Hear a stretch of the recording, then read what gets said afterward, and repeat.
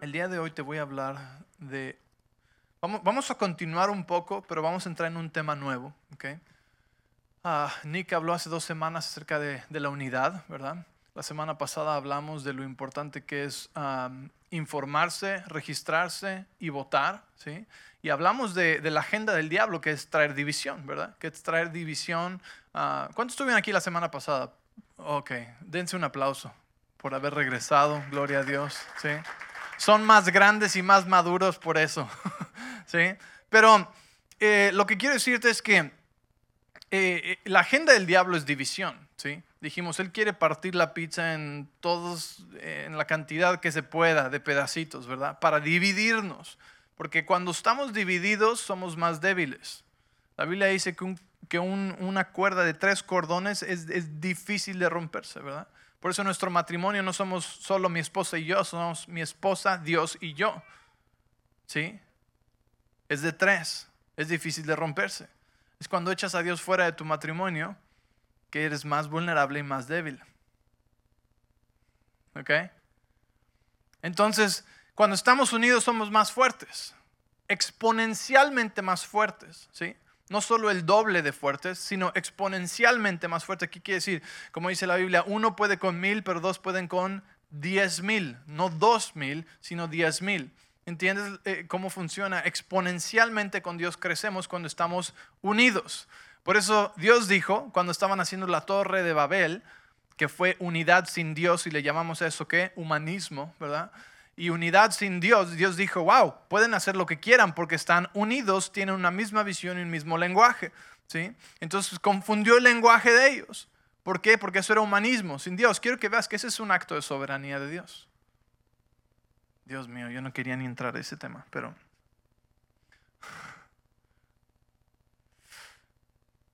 Así que ahí lo vamos a dejar, ese tema. ¿Sí? Pero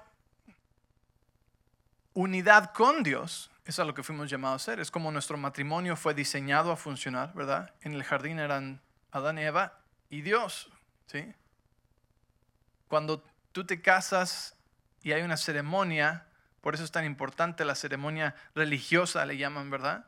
Porque es el pacto que haces delante de Dios, ¿sí? Ustedes se hacen uno, pero en esa combinación está también Dios, ¿sí? ¿Ok? Dios no se salió de tu noche de bodas. ¡Ay, qué pena, Dios! ¿Sí entiendes? Dios es el que te apoya principalmente, sobre todo el que apoya el pacto del matrimonio entre un hombre y una mujer, ¿sí? Entonces Dios está ahí metido contigo en todo el tiempo. ¿Por qué? Porque entre más estamos unidos, más fuertes somos, ¿verdad? Y después del matrimonio viene la unidad de la familia, ¿verdad? Y viene la unidad del cuerpo de Cristo. Entonces, obviamente, la misión principal del diablo es la división. Y las estrategias que el diablo trae para dividir son estrategias religiosas, ¿ok? Entonces, primeramente quiero darte una definición, porque voy a hablar acerca de la religión. Y cuando uno lo ve de fuera, dice la religión, pues qué bueno, ¿no? Mucha gente dice, yo necesito religión, no tengo religión en mi vida, ¿ok? Y lo que realmente se refiere es que necesitan a Dios en su vida. Pero si has estado en la iglesia un ratito, sabes que hay una diferencia entre la religión y la relación con Dios, ¿verdad? Y que muchas veces hemos caído en religiosismo, ¿sí? Entonces, lo que voy a definir como religión es un grupo de reglas, ¿sí? Hechas por el hombre, reglas que no tienen sentido, ¿ok? No queremos religión, queremos una relación. De hecho, tenemos un video que anda viajando por el internet, donde yo digo, odio la religión. Y vaya, mi Dios, unos comentarios tan feos que pone la gente ahí luego. Pero la mayoría de las personas que ven esto entienden de lo que estamos hablando, ¿sí? Porque explico, ¿no? Cómo la religión nos roba de una relación con Dios. ¿Cómo es que la religión nos roba de una relación con Dios? ¿Por qué?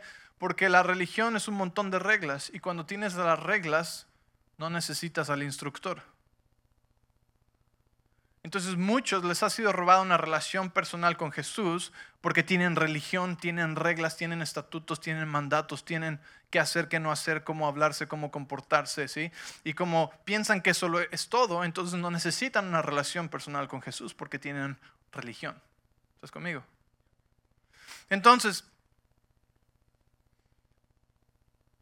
hay gente que obviamente está confundida, dice, no, la religión es maravillosa, la religión es pura, ¿verdad?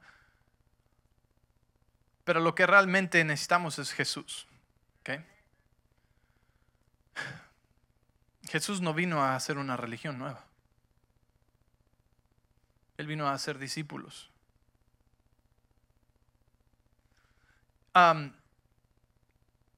Entonces, religión, reglas hechas por el hombre sin propósito, ¿verdad?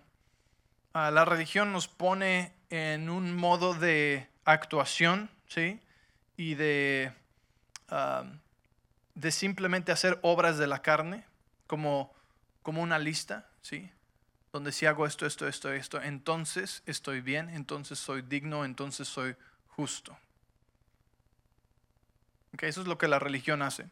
Y durante esta serie vamos a ver muchas cosas que la religión o el espíritu religioso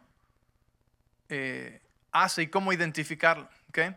Porque yo pensé que yo no era religioso. Yo pensé que yo no era religioso. Hasta que el Espíritu Santo me mostró que seguía aún siendo religioso. Gálatas 2:21, si tienes tu Biblia, abre ahí en Gálatas 2:21. Y si lo pueden poner en la pantalla también, ahí lo vamos a leer. Pero dice,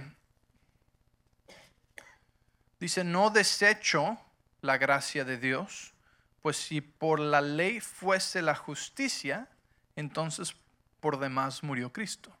Yo no tomo la gracia de Dios como algo sin sentido. Otras versiones dicen como algo como por común. Otra versión dice no frustro la gracia de Dios.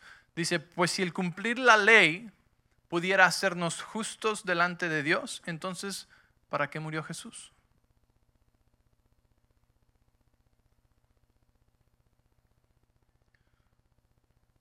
Yo ahorita vamos a regresar ahí, déjenlo en la pantalla. Crecí en una iglesia bautista, ¿sí? Amo a mis amigos de esa iglesia hasta la fecha. Tenemos comunicación y son personas maravillosas que aman a Dios.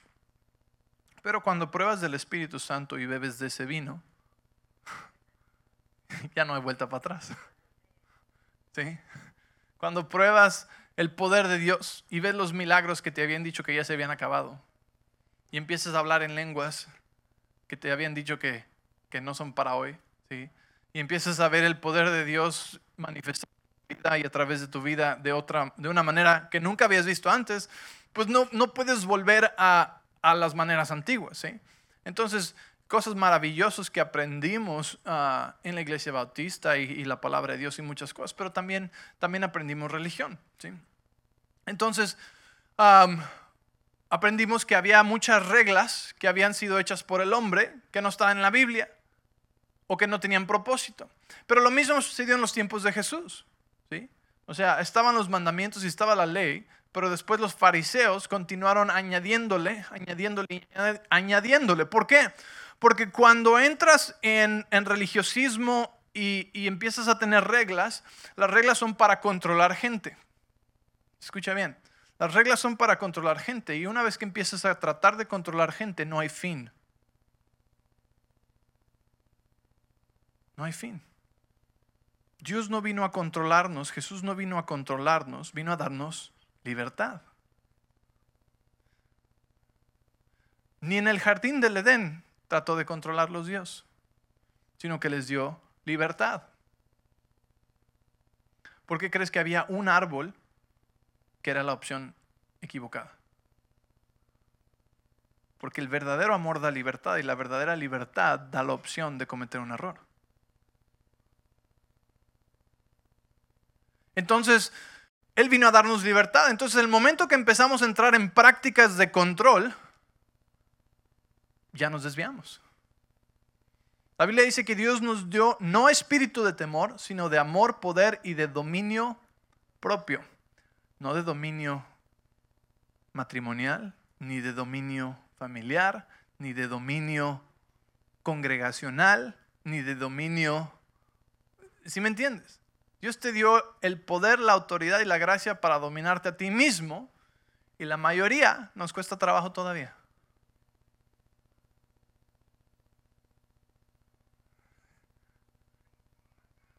Toma un descanso de risa. Ok.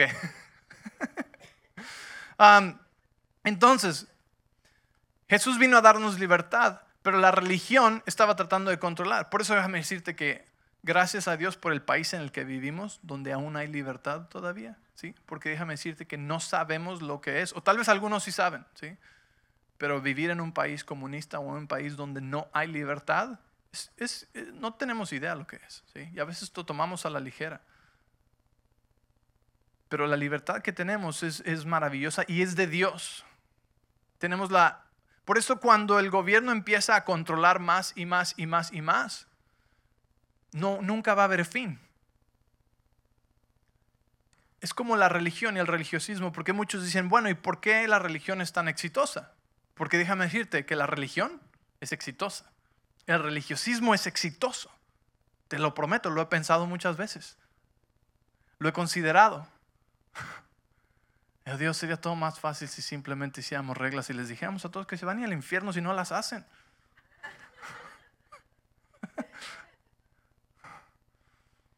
Pero sería hipócrita, ¿verdad? Porque una vez que conoces verdad y que conoces la gracia de Dios, no puedes volver a eso. Habría un conflicto interno tan grande que explotaría por dentro, yo creo. ¿Sí? Y la religión funciona. Te voy a decir por qué. Porque a la gente muchas veces les gusta que les digan qué hacer.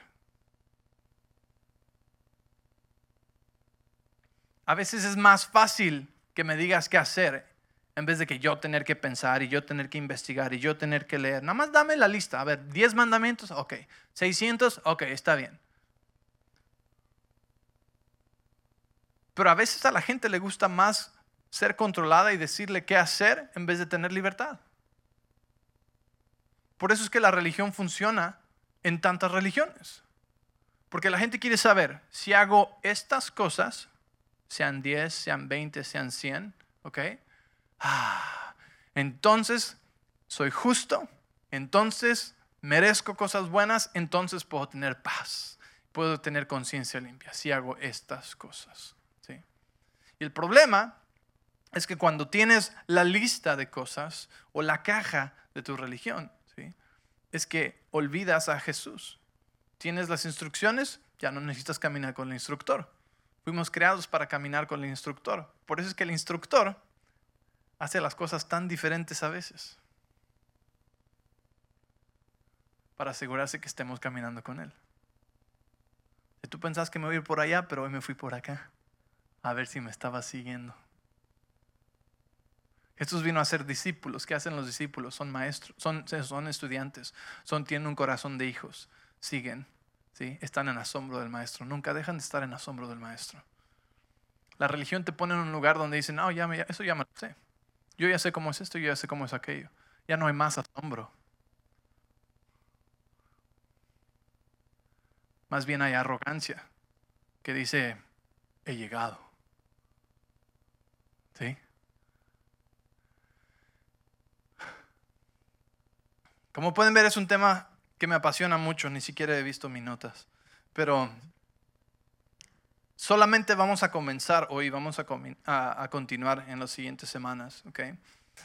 No porque quiero que estemos buscando el religiosismo todo el tiempo, sino porque quiero que podamos identificarlo dentro de nosotros cuando sale.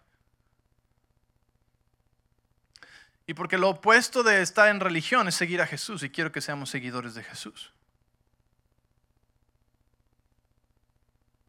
Otra cosa que, bueno, ahorita les digo eso, mejor. Cuando estamos en religiosismo, ¿sí?, echa a las personas en esta carrera de hacer hacer todo lo que está bien y tengo que hacer lo que está bien para ganarme la salvación, para ser aceptado por Dios, para ser amado por Dios, y es una trampa, porque esas obras nunca terminan. Las obras nunca terminan. Siempre va a haber algo más que hacer, siempre va a haber algo más que hacer, siempre va a haber algo que no estás haciendo, ¿sí? Entonces cuando nos dice aquí, no tomo la gracia de Dios como algo sin sentido, o no frustro la gracia de Dios, ¿sí? O no la tomo a la ligera, porque si pudiera cumplir la ley, ¿sí? Si cumplir la ley pudiera hacernos justos delante de Dios, no habría sido necesario que muriera Jesús, ¿sí? Entonces esto nos muestra claramente que el jamás tener una mentalidad de que yo soy más que tú, o aquel es más que yo, porque es más santo, porque ora más, porque va más a la iglesia, porque lleva más años en el caminar de Cristo. Sí, esa mentalidad no existe verdaderamente en la gracia. Porque aquí dice, si pudiéramos obtener justicia por cumplir la ley, entonces ¿para qué murió Jesús? Lo que nos dice es que también es imposible obtener justicia, el ser justos por nuestras propias obras. Si alguna vez has leído el libro de Romanos, entiendes que es imposible presumir de mí mismo, ¿sí? Como si hacer justicia fuera algo de qué presumir. Porque no importa si tú acabas de conocer al Señor Jesús y yo llevo 20 años caminando con Él, no importa. Porque en la sangre de Jesús todos hemos sido puestos al mismo nivel, ¿sí? Yo no necesité menos sangre de Jesús que alguien que vivió una vida de crimen. ¿Sí me entiendes? La misma sangre es requerida para los dos y nos pone en el mismo nivel. Los dos fuimos salvos por gracia. Ninguno pudo haber sido salvo por sus obras, ¿sí? Y es por ese medio que obtenemos la justicia de Dios. Entonces la palabra justicia es en inglés la palabra righteousness, ¿verdad? Que viene de estar right, de tener la razón, de estar en lo correcto. Tiene justicia, ¿sí? Righteousness, ¿sí? ¿Cuántas veces hay divisiones por tener la razón?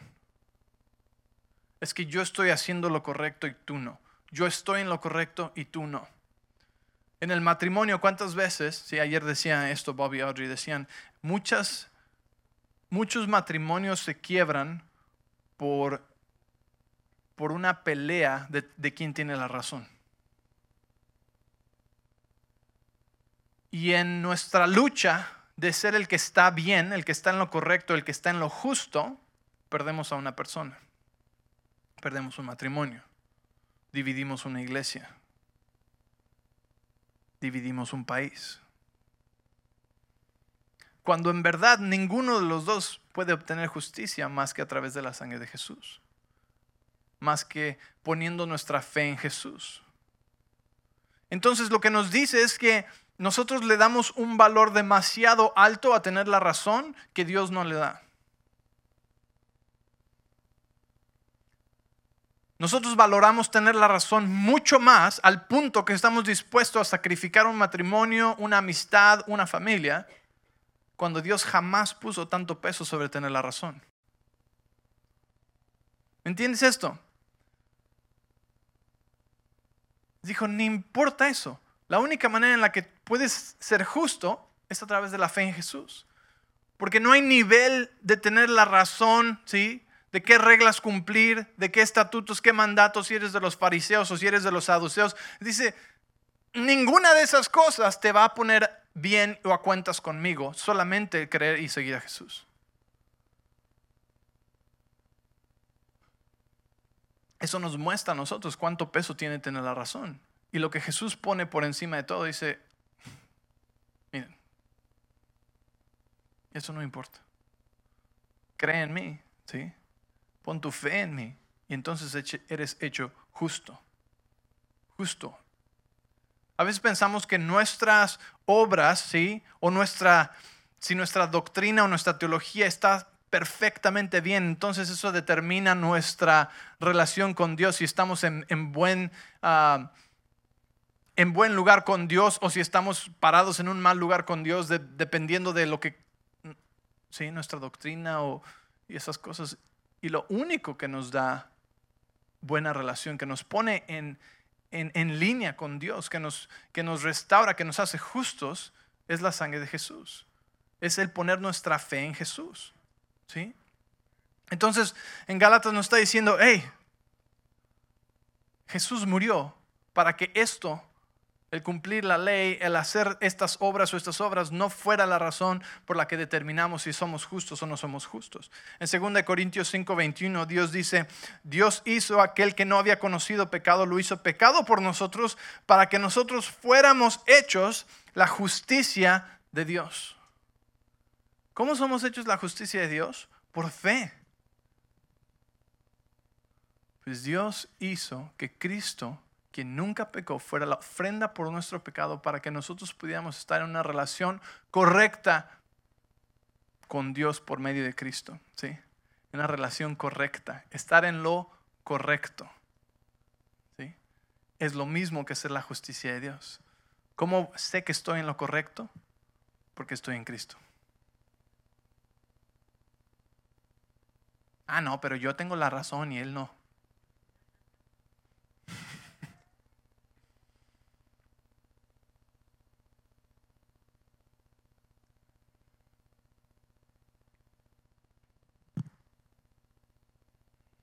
Entonces, el espíritu religioso se enfoca en estar en lo correcto, en sus propias obras. Por lo que hace, por lo que dice. En una relación con Jesús, somos contagiados de Jesús y somos puestos en lo correcto y en relación correcta con Él, porque lo seguimos a Él.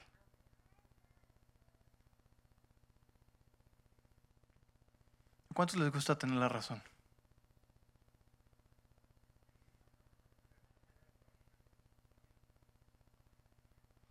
Está bien, es natural. El problema es cuando tener la razón se convierte en algo más importante que una relación. Porque entonces hemos dado lugar a división. Y entonces nos hemos alineado con el diablo y le estamos ayudando a él. Pero es que yo sí tengo la razón. ¡Qué bueno! Pero la única cosa que te hace estar en lo correcto es Jesús. La única cosa que te declara justo es tu fe en Jesús. Es lo único.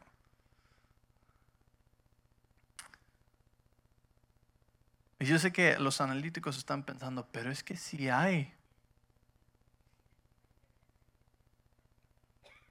una lista de cosas que están bien, ¿sí? Si hay una doctrina correcta, si hay, déjame decirte algo que yo aprendí hace unos años, que no entendía antes, ¿ok? Porque para muchas personas es muy importante su teología y su doctrina, ¿sí? Y la tienen como que enmarcada en su casa casi, ¿sí? Donde este soy yo, esto es lo que creo y cualquier cosa fuera de esto,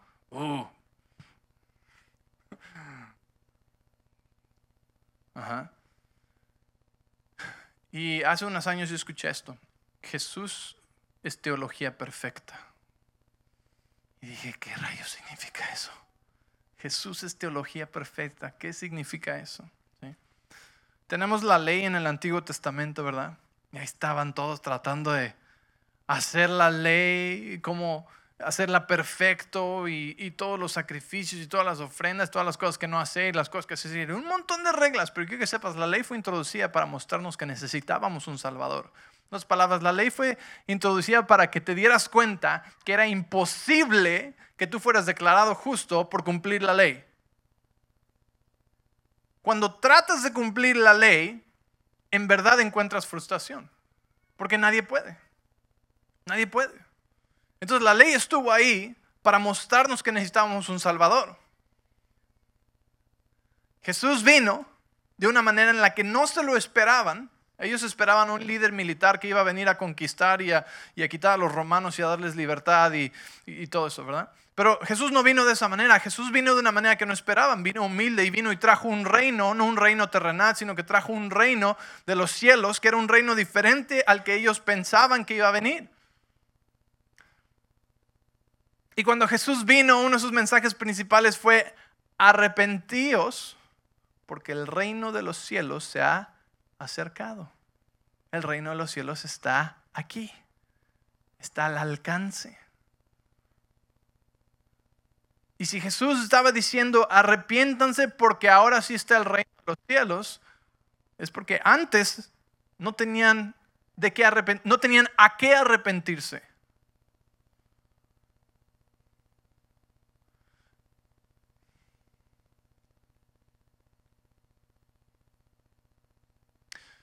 Jesús es perfecta teología porque su vida nos muestra lo que podemos y debemos buscar, ¿sí? Lo que debemos ser.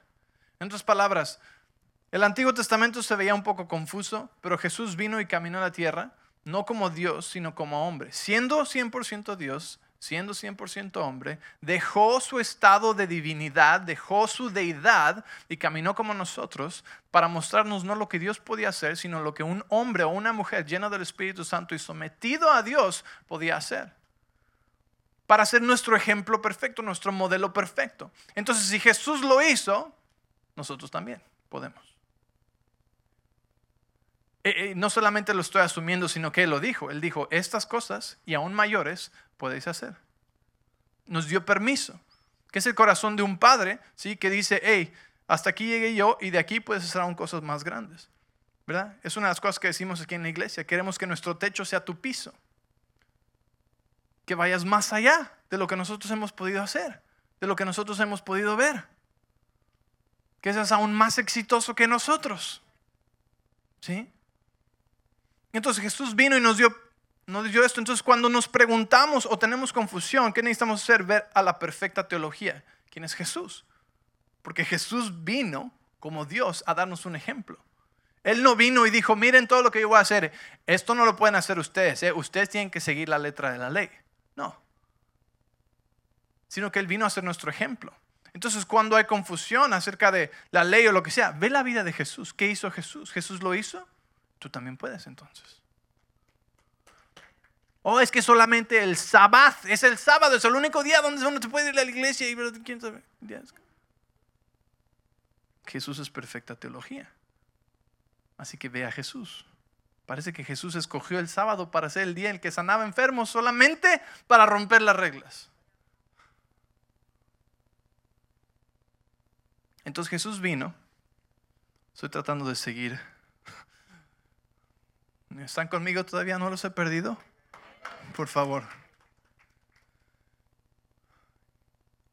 Jesús vino y dijo, arrepentíos porque el reino de los cielos se ha acercado. El reino de los cielos está aquí. Arrepentíos. El arrepentimiento, mira, yo no sé tú, pero yo, cuando era joven, yo veía el arrepentimiento de una sola forma. Era aquí.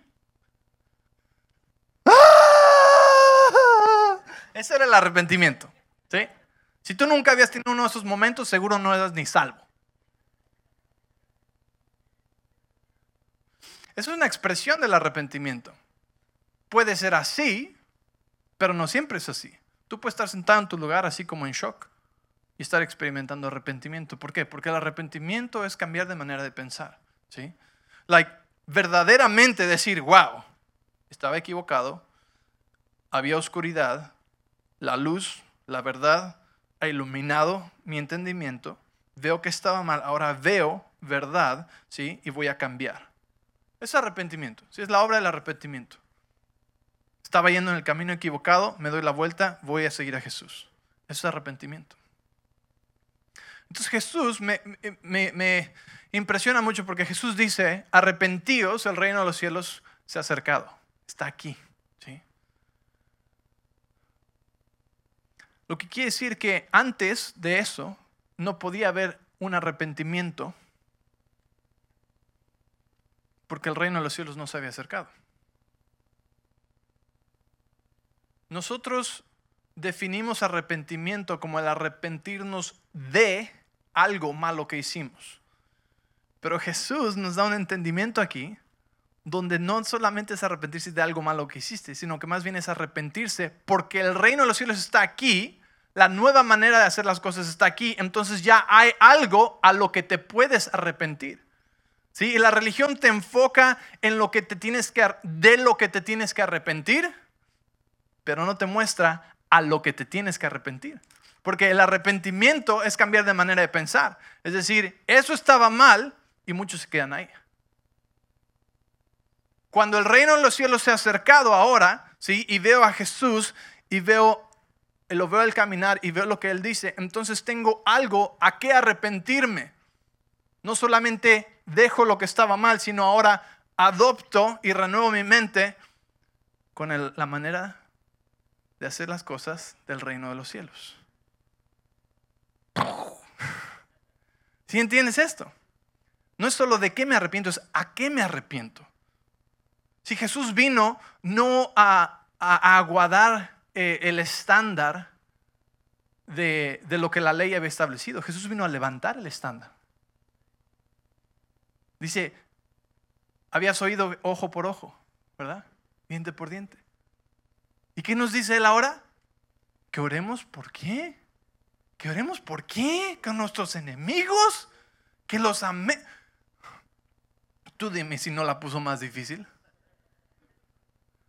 Pero Juan 1:17 dice, por Moisés vino la ley, pero a través de Jesús vino la gracia y la verdad.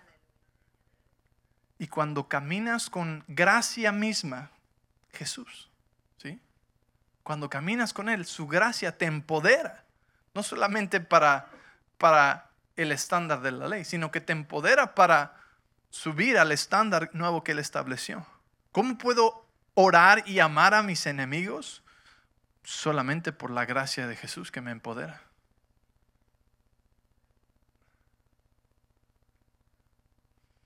Yo pensaba, ¿entiendes esto del arrepentimiento? El arrepentimiento era, hice algo mal. No, el arrepentimiento es, ¿a qué te estás arrepintiendo? ¿Sí? Por eso Jesús dijo, el reino de los cielos se ha acercado. Arrepentirse, porque el reino de los cielos. En otras palabras, ahora hay algo a lo que puedes amoldarte. Aquí está el reino de los cielos. Aquí está cómo hacemos las cosas en el reino de los cielos. Tú decías, oh, mi diezmo, ¿por qué está en la ley? Jesús dice, ese es el estándar más bajo. Cuando tú crees, es mucho más alto que eso. O sea que no es solo el 10%. Nunca ha sido el 10%, ha sido una cuestión del corazón. Es como decirte, no mates a nadie. Ok, está bien. Es el estándar más bajo, lo que estaba en la ley. No cometas adulterio. El lograr esas cosas realmente no es gran cosa. Cuando Jesús vino, estableció un estándar aún más alto. Ahora dice, no solamente el 10%. Ahora pregúntale a Dios. Propone en tu corazón. ¿Sí? Y entre más siembras, más cosechas. O sea, tú escoges. ¿Por qué? Porque el verdadero amor da libertad y la verdadera libertad nos da la opción. El mismo Deuteronomio dice, pongo delante de ti vida y muerte, bendición y maldición. Escoge tú. Escoge vida para que tú y tus hijos y tus descendientes puedan vivir.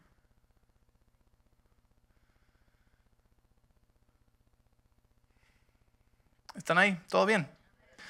Entonces, arrepentíos, el reino de los cielos se ha acercado. Algo nuevo a lo que podemos arrepentirnos ahora, a la vida de Jesús, a seguirlo a Él, ¿sí?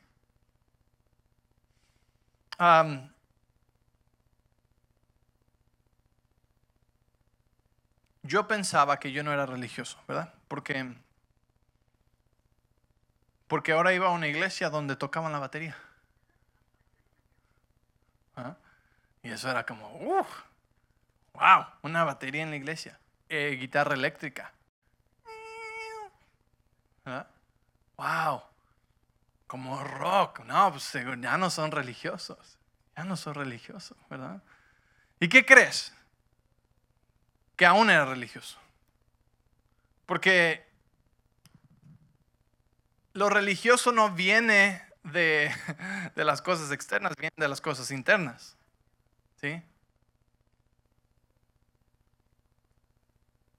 Y estaba yo viajando con este evangelista, ¿verdad? Y cuando viajas con un evangelista y ves los milagros que veíamos nosotros, pues una de las cosas que estudias mucho son los milagros de Jesús, ¿verdad? Estudiamos los milagros de Jesús. Y dentro de todo esto, en el mover de la fe, que era donde yo estaba en ese tiempo, ahora veo, pero en ese tiempo no veía, que estaba buscando otra vez fórmulas. Y cuando tú estás buscando fórmulas, has dejado al maestro y estás buscando las instrucciones nada más. Entonces yo estaba buscando fórmulas, decía, ok, a ver, ¿cómo sanó Jesús? A ver, Jesús aquí hizo, aquí lo tocó, ok, muy bien. Entonces tocando, oh, espérame. ¿Y aquí cómo le hizo? No, pues aquí dijo esto, ok. Entonces empezaba a hacer como que mis propias reglas, ¿verdad? Si no funciona esto, entonces di esto. Si eso no funciona, entonces haz esto, ¿verdad? Y esperemos nunca tener que llegar a hacer lodo y a ponérselos en los ojos. Pero el religiosismo nos va a hacer buscar reglas, nos va a hacer buscar fórmulas, ¿sí? Y déjame decirte, hay principios en la Biblia que funcionan, ¿sí?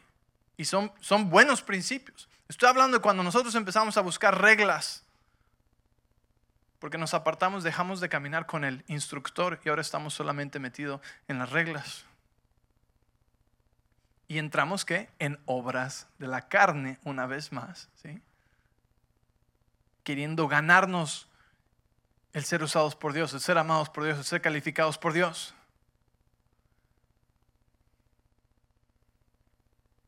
Entonces yo pensaba, ya no soy religioso, ¿no? Porque voy a una iglesia donde hay batería. Y mira, curioso que en las cruzadas, cuando íbamos, teníamos que usar traje, corbata, ¿sí? Todas las noches, sin importar que hiciera calor, nada, siempre de traje, todo de traje, ¿verdad? Y no era opcional, era obligatorio, ¿sí? Entonces yo estaba acostumbrado a usar traje. Entonces después vine aquí, ¿sí? Y después Dios me hizo libre del traje. Y dije, ahora sí ya no soy religioso. ¿Pero qué crees? Que mientras mi corazón está abierto al Señor en humildad y dejo de buscar, y empiezo a cacharme cuando estoy buscando reglas, empiezo a darme cuenta que había algo de religioso ahí todavía. Había algo de religioso ahí todavía. Y a veces pensamos que simplemente porque hacemos las cosas diferente que como lo hacíamos cuando estamos en un lugar religioso, que ahora ya no somos religiosos. Pero déjame decirte que eso no es cierto, ¿verdad? Hay gente que no puede ni venir porque usó tenis. Entonces, ¿cómo nos damos cuenta cuando estamos caminando con el maestro o cuando estamos buscando por religión, por reglas? Y es lo que yo quiero estar alerta en mi corazón, para cultivar mi corazón y no caer en religiosismo. Cuando estaba yo viendo milagros, era religioso también. Porque decía, es que por esto, por aquello, es que esa persona sanó. Y esto y aquello es por eso que esa persona no sanó. Entonces, ¿qué pasa? Como humano estoy queriendo hacer una regla de todo lo que veo y todo lo que experimento. Porque estoy queriendo razonarlo todo. Pero ¿sabes qué dice la Biblia? Que Dios es infinito y que hay misterio. Hay misterios que no conocemos. En 1 Corintios 13 nos dice que ahora vemos en parte. Solamente vemos en parte, como un espejo oscuro. Pero entonces, cuando estemos con Él cara a cara, veremos por completo. ¿Sí me entiendes? En el momento en el que tú pierdes el misterio y el asombro de Dios, has dejado de caminar con el Maestro. Porque cuando caminas con el Maestro, siempre vas a estar asombrado. O sea, imagínate los discípulos de Jesús. Andaban caminando con Él y todo lo que hacía era diferente. Todo era diferente. O sea, Jesús vino a sacudir la situación, ¿verdad? Todo era diferente. En el sábado no se podía no se podía hacer nada de esto. ¿Y qué hacía Jesús? Parece que escogió ese día para ser el día que sanaba. ¿Sí?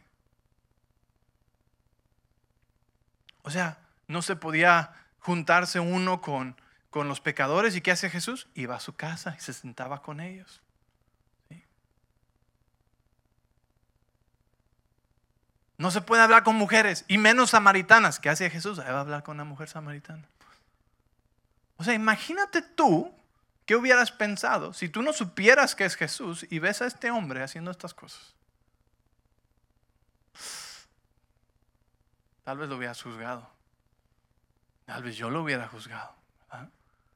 ¿Por qué sonríe tanto ese? ¿Por qué sonríe tanto? O sea, mira, los fariseos y los saduceos no sonríen. Ellos nunca sonríen y ellos son perfectos. ¿Sí? Los fariseos, ¿sabes lo que significa fariseos? Apartados. ¿Sabes lo que significa saduceos? Los que están en lo correcto. O sea, así se llamaba su grupo, como una secta. O sea, nosotros vamos a empezar una iglesia que se llame los que tienen la razón. Ven a la iglesia de los que tienen la razón. ¿Qué hace con todos los demás? División, separación. ¿Sí? Porque para pertenecer a esos grupos, ¿sabes qué tenías que hacer? Lo opuesto a lo que tenías que hacer con Jesús. Para pertenecer a esos grupos, lo que tenías que hacer es que tenías primero que portarte bien, ¿sí? Actuar muy bien, creer todo lo que ellos creían exactamente y recitárselos al derecho y al revés. Y entonces podías pertenecer. Pero es a pertenecer al reino de Dios. Es lo opuesto completamente, ¿sí? A lo que Jesús hace, porque Jesús te hace, ven, sígueme, y ya perteneces. Y conforme caminas con Él, empiezas a creer como Él. Y entonces empiezas a comportarte como Él. ¿Sí me entiendes? Es al revés. Por eso aquí te decimos, tú ven, tú perteneces a la familia. Aunque creas diferente. ¿Sí? Aunque te comportes diferente. Porque sabemos que la transformación sucede desde adentro.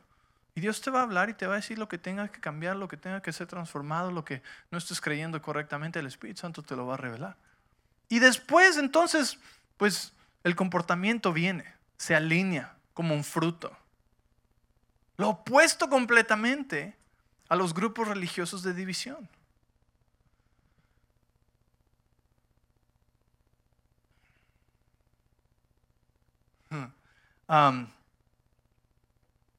Jesús hacía todo diferente. Me encanta.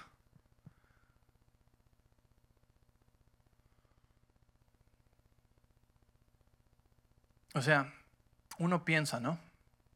Pues así es como sanas a uno. Y de repente Jesús agarra y te echa una curva, ¿sí? Y hace algo completamente locura. O sea, ¿qué nos incomoda a nosotros? Cuando alguien es diferente. Cuando viene un predicador y empieza a decir cosas o a hacer cosas diferentes, ¿verdad? O como la Elizabeth que estaba aquí el otro día, ¿verdad? El domingo en la noche predicando, que dice, ahora todos vamos a hacerle así para orar por esta persona. ¡Allá! Dios mío, esto está raro, pero sanó.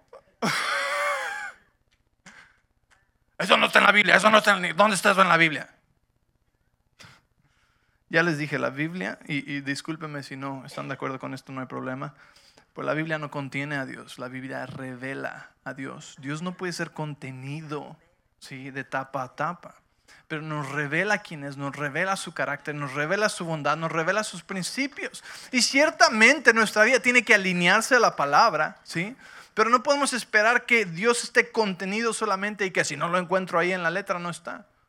Jesús dijo, estas y mayores cosas harán. O sea, ¿qué piensas tú que son mayores? Pues nos dio como que una carta abierta, un cheque en blanco. ¿Sí? Elizabeth está sanando gente por texto. A mí se me hace como que eso es mayores cosas. Tal vez, o igual, quién sabe, pero definitivamente son diferentes. Entonces, ¿qué nos molesta? ¿Qué nos hace sentirnos incómodos? Es cuando alguien hace algo diferente, dice algo diferente, ¿sí? Porque a veces pensamos, si ellos lo hacen, entonces deben ser perfectos y entonces hay algo mal conmigo. Pero esa no es la mentalidad. La mentalidad es, wow, Dios sigue asombrándome, ¿sí? Entonces vas con Jesús y está caminando con Jesús y de repente sana a estos enfermos, ves que sana a un ciego, le pone las manos en los ojos, el ciego sana. Es otro día, te encuentras con otro ciego y dice Jesús, se me hace que algunos ya están haciendo reglas y seguro ya están haciendo un libro de cómo sanar gente, así que vamos a cambiárselas. Ven para acá. Hizo lodo con su baba y se lo puso en los ojos y sanó. Miren, familia, no estoy invitando ese tipo de prácticas a la iglesia. Pero quiero que veamos que Jesús mismo hacía las cosas diferentes a veces. Y que a veces esas cosas, ¿te imaginas cómo les incomodó? ¿Quién sabe? Pero ¿sabes a quién no le molestó? Al ciego que recobró la vista. O sea, tal vez le molestó cuando vio y dijo, ¡ay! ¿Quién sabe? No sé. ¿Sabes qué otro día Jesús agarra? ¿Saben lo que es un wet willy? Y agarra los dedos Jesús y que se los mete en las orejas a este sordomudo. O sea, le mete los dedos en las orejas y le agarra la lengua. O sea, hoy en día estaría así como que, ¿cómo? Jesús, o sea, no podemos hacerlo de otra manera, Jesús. O sea, ¿por qué hace las cosas así? Es hermoso y es maravilloso. Pues ¿sabes para qué? Para mantenerte en asombro. Para mantenerte, porque el día que ya no tienes asombro de Él en tu vida, estás atorado en religión. Estás atorado en las reglas. Se salió de mis reglas. Tiempo de buscar otra iglesia. Estos son falsos.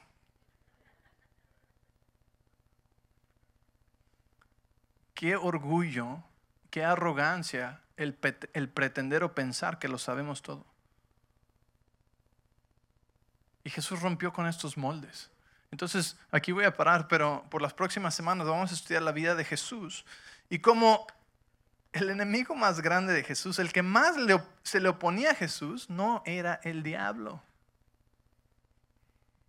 El diablo le hace los mandados. El diablo de un golpe cayó el diablo. ¿Sí? ¿Sabes quién le daba más lata que nadie? Los religiosos. El diablo no me asusta. Los religiosos me asustan más.